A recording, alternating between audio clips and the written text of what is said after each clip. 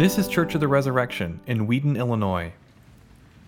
It was 10 years ago, roughly this time, where my wife Christina and I received a phone call from the school where our son Donovan was attending. No, he was not in trouble, but it was a concerning word. A word from his teacher and a senior administrator that something didn't seem quite right. It was a developmental issue. Donovan not quite following the same arc as a number of the other kids in the class, and it was becoming more and more clear the farther he went. So ensued then a process of meeting with some experts and getting some diagnosis, and then another meeting a few weeks later where we heard the word for the first time, autism. We didn't really know. We had only this one child, our son, and it was only once he got into the classroom environment that some things that for us had been a challenge for a long time finally got a name: autism. I also then recall a conversation with Donovan about 2 years later. It was a sunny day and we were out back at our patio, and Christina and I were now trying to find a way to explain to Donovan why he was going to be leaving the private Christian school where he had been up to that point and moving into the public school district. You see, there were more special needs aids and programs for him there. And so how to explain it to him, because we never used before the A word around Donovan. We hit on this idea that we would share with him and ask him about some of the things that were challenges for him. You know, Donovan, how sometimes it's hard to look people in the eyes, how you have sometimes some tough issues with emotional reactions, and your fingers, you're kind of stimulating them, and on down the line, the series of issues that were challenges for him, things that were difficult. And he said, yeah, I know. And I said, and do you also know that you do have some kind of special gifts, actually, some special things you can do? And I need to tell you here just two brief stories because, hey, when your son gives you the authorization to preach about him in your sermon, you better have some really good stories to tell too, right? Let me tell you quickly two of them. One of them was when Donovan was about 3. And my parents had just come to town to visit, and he held up his big Thomas the Tank Engine book, and he said, "Grammy and Grampy, let me read you this book." Donovan did not know how to read. So both Christina and I and my parents were perplexed. Read? How is he going to do that? Let alone the fact that I don't know what's the deal in British children's books, but the Thomas book had big full-page glossy color pictures from the TV show, and then block text of 200 to 300 words per page. And as my literary critic wife likes to point out, it was the most illyrical, unpoetic, unmemorable words you've ever seen in a children's book. But Donovan proceeded to read every page perfectly from beginning to end. And it was like a 25-page book. He never got it wrong, where the text ended on one page, started on another. And then strangely, he had this kind of inflection that sounded kind of like me or Christina reading the book to him. In short, we discovered in Donovan's diagnostic process that he had a near photographic auditory memory. His second gift came out around that same time, or it was really just the way that kind of autistic people can get a hyper focus. I was, as we were wont to do in those days, buying a Pal Joey's pizza at Wheaton Bowl. May it rest in peace. And I went back to get that pizza, but Donovan came in with me and he kind of stayed out by the lanes. And he was transfixed by the league bowlers out there on the lanes. When I came back with the pizza, he said to me with a steely-eyed determination I will never forget and has never subsided, Dad, I want to do this. And do this he has for the last, better now, a dozen years, and has seen him now become one of the top youth bowlers in the nation. Yeah, you can applaud him. That's all right.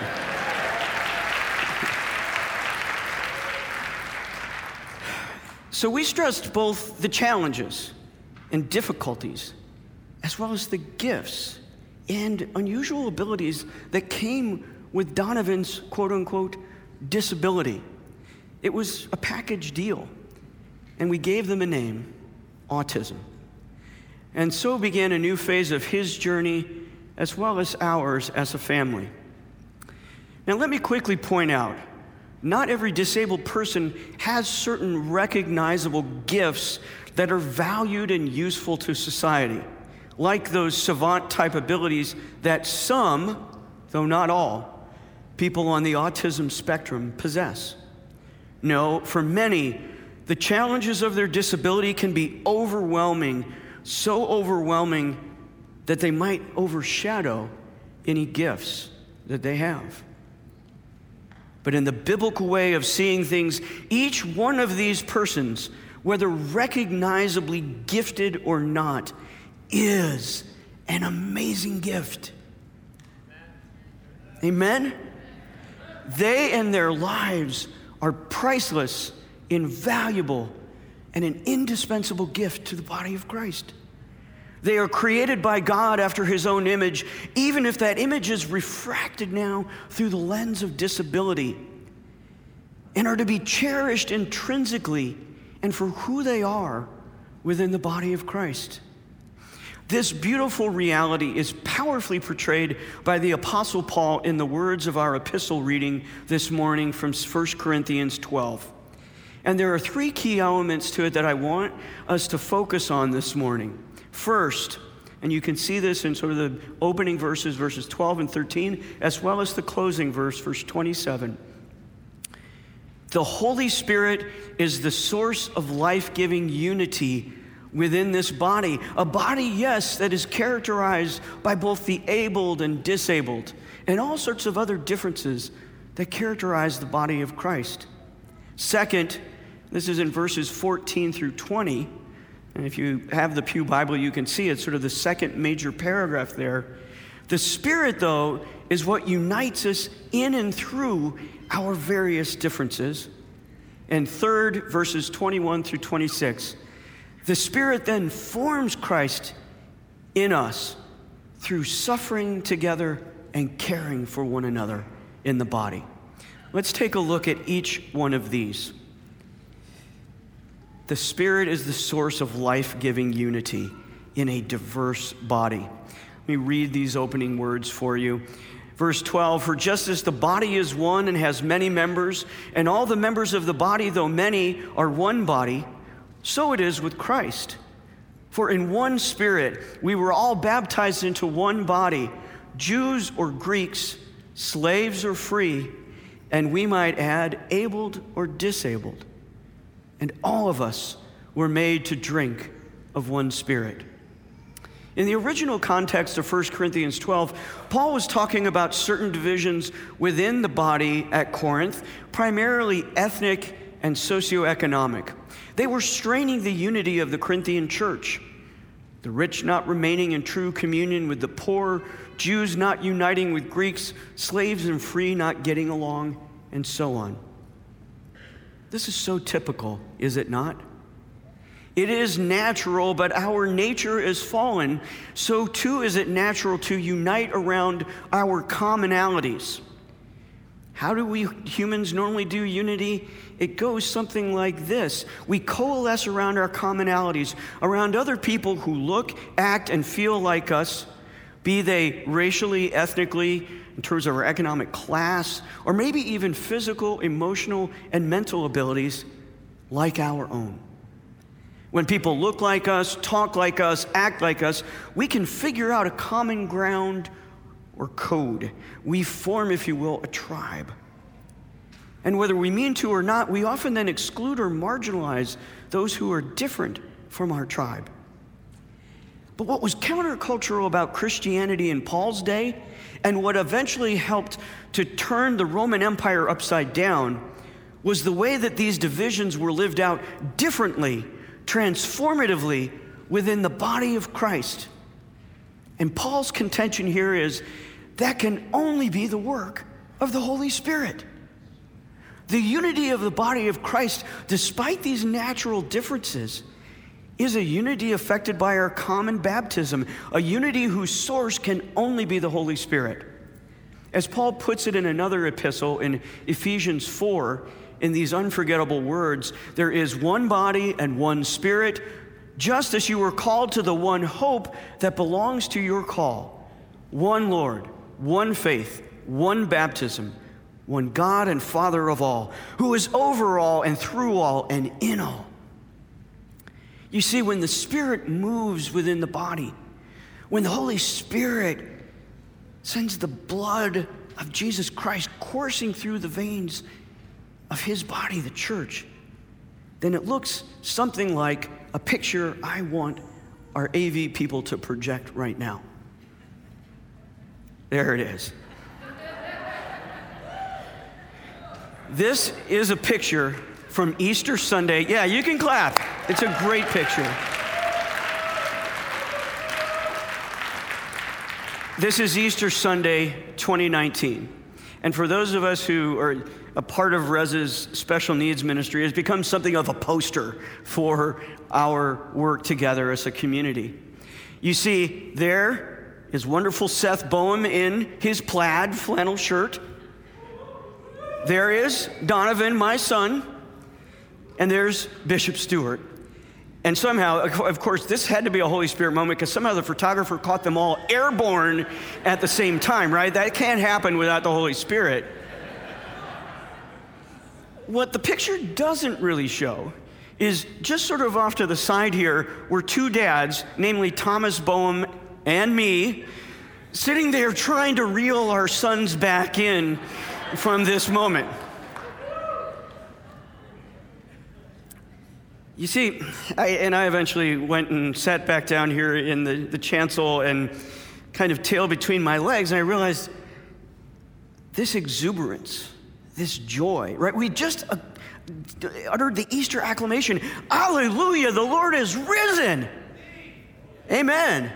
And we ought to be jumping up and down, right? There are some members of our community who got this more than us typical normal people did. And I think it's a rich feature of our Anglican tradition too. We tend as a church, and in our churches more generally, to be more vertically integrated, more family oriented. Kids are more free to roam. We allow the various parts of the body to be themselves, to function as they ought, according to their rule.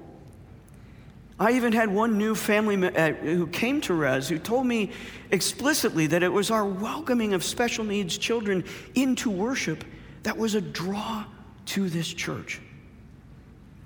But let's not boast in ourselves here. Paul here insists, folks, this is the Holy Spirit. Are we open to his work to allow the Spirit to weave together, abled and disabled, all of our uniquenesses and gifts together in that beautiful image?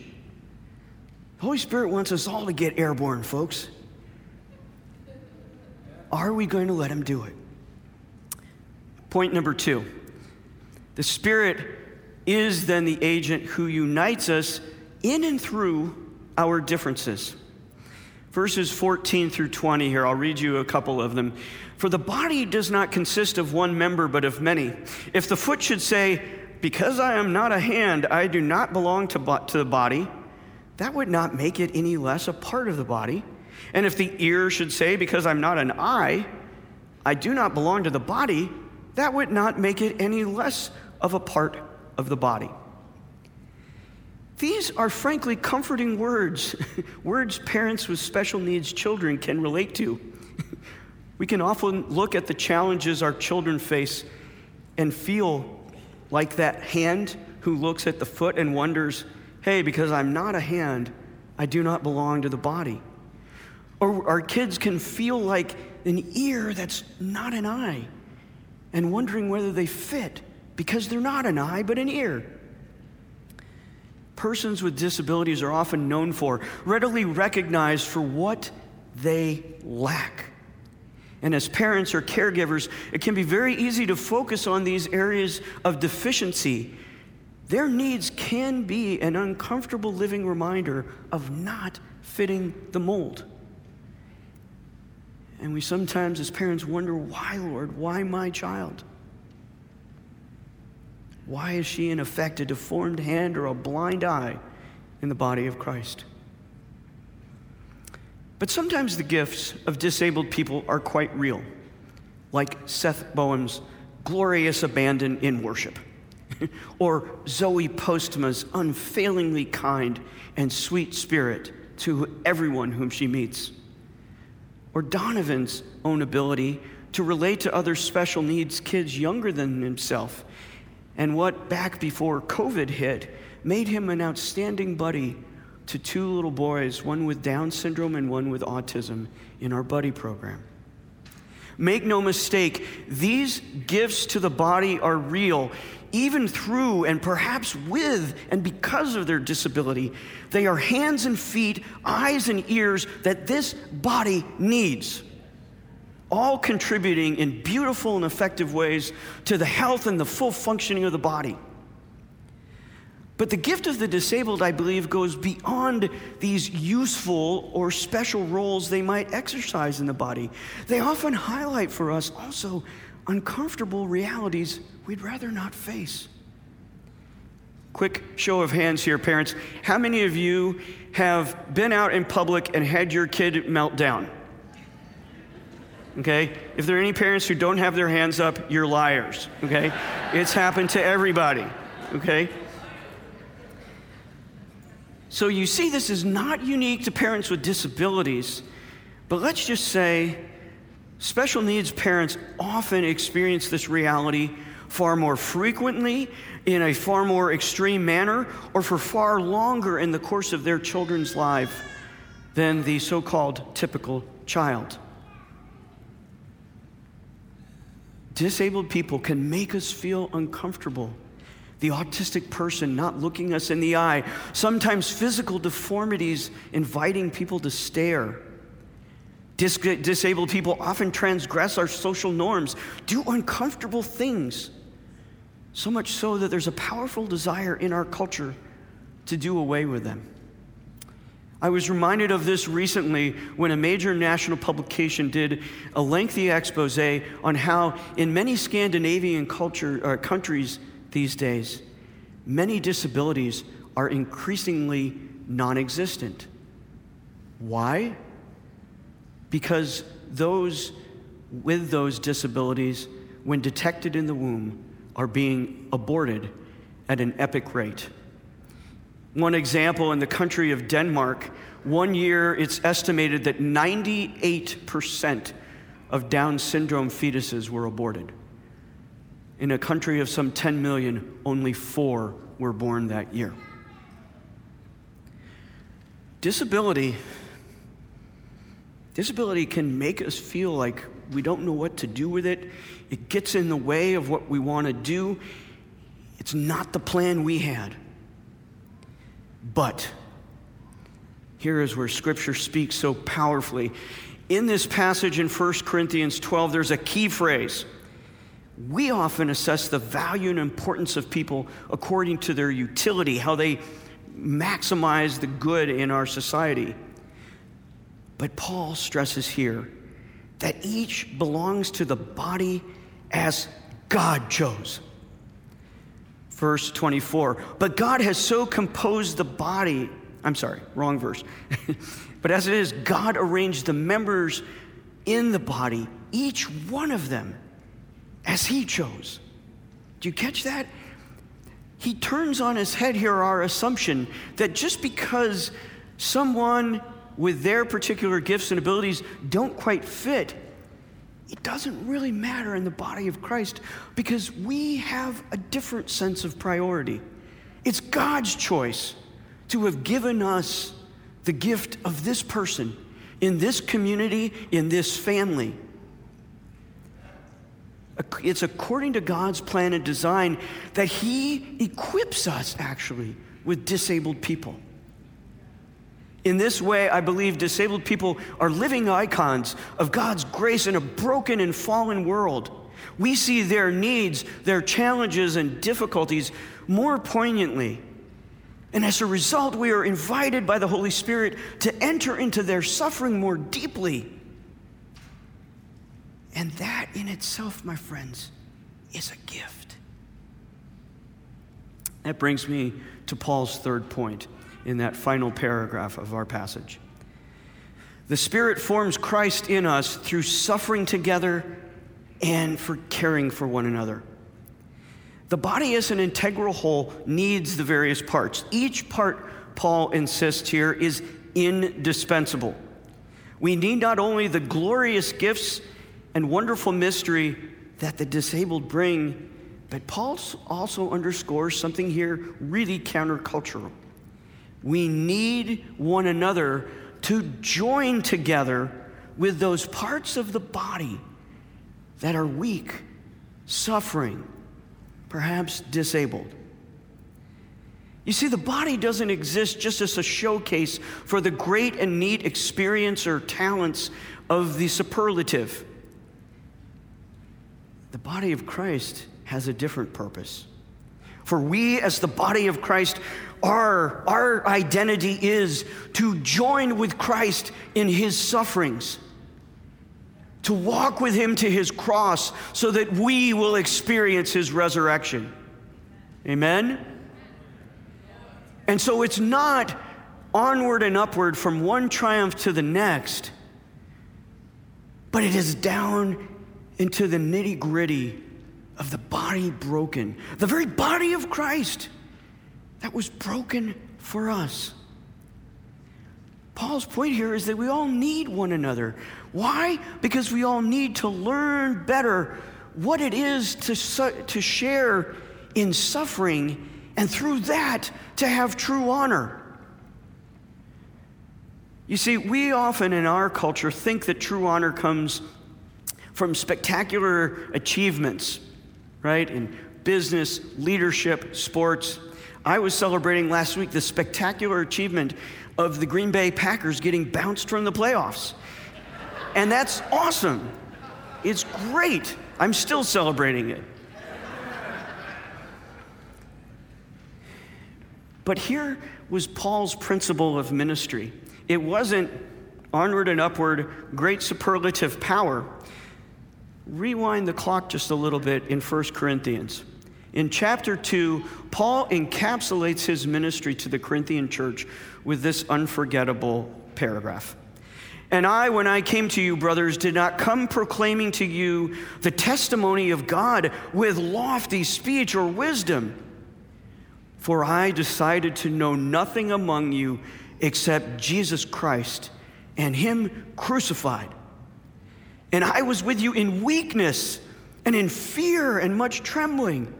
And my speech and my message were not in plausible words of wisdom, but in demonstration of the Spirit and of power, so that your faith might not rest in the wisdom of men, but in the power of God.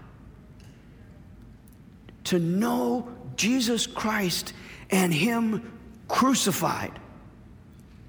That's not just Paul's ministry. That's not just for super apostles like Paul. That's the purpose of the whole body, united here. And when Paul says this and teaches this in chapter 12, mind you, he's warming up for chapter 13. You know, 1 Corinthians 13, the great love chapter. Why do you think he's doing that? He's talking there about the self-sacrificial love that ought to inhabit at its deepest core and marrow the body of Christ. Make no mistake, this is one of the deepest, most glorious mysteries of our faith. Christ Himself was a body broken. His suffering was intrinsic to His honor and His glory. Our glory is not in radiating spectacular and gifts and accomplishments of our own. No, Ours is in joining with the Lord Jesus in the suffering of his body. Disfigured, abused, broken, suffering in shame and ignominious death. But that was his glory. When we join in the sufferings of others, like our disabled brothers and sisters in Christ, that is true glory. One final story of this in closing. Donovan's godmother, her name was Shelley, tragically a number of years ago passed away from Lou Gehrig's disease, ALS. And it first started like Shelley had a fall, it's nothing. And then she was having a hard time walking and she had a cane. And eventually it was a wheelchair. And before long, the diagnosis was unavoidable that she, like her father, had chronic and extremely progressive advancing Lou Gehrig's disease, which eventually shut down all of her extremities and literally squeezed the breath and life out of Shelley. But that for us was the most powerful experience I've ever had of the body of Christ truly being the body. At that time, we happened to be at our sister church, at Church of the Savior. And for literally months, the church surrounded Shelley and cared for her, hand and foot. Women would come each day to bathe and clothe Shelley, to feed her. It was around-the-clock care. Sure, the church could have raised on a GoFundMe enough funds to put her in a care home, but the body became the body in the moment that they joined in the care for Shelley Allen. I think that's what Paul means here, that we're to share in one another's suffering because you know what? We will actually share in the glory of the resurrection. I myself have never been so proud, and I never experienced the power of the body of Christ quite as poignantly as I did during that heartbreaking episode. Because when the body was truly the body. And I cannot tell you how much richer my life has been. It wasn't my original plan to be a father of a special needs child, or for my ministry here at Resurrection to take a turn into special needs ministry. That was not on my agenda. But I got to care for Donovan. I got to care for some of our kids, to walk with these families. And the Lord has showed me in and through disability what it really is to love like Jesus. Do you want that? I know I need and want more of that myself. In the name of the Father, the Son, and the Holy Spirit. Amen. Thanks for listening. Our vision at Church of the Resurrection is to equip everyone for transformation. As part of that vision, we love to share dynamic teaching, original music, and stories of transformation. For more of what you heard today, check out the rest of our podcast. To learn more about our ministry, visit churchres.org.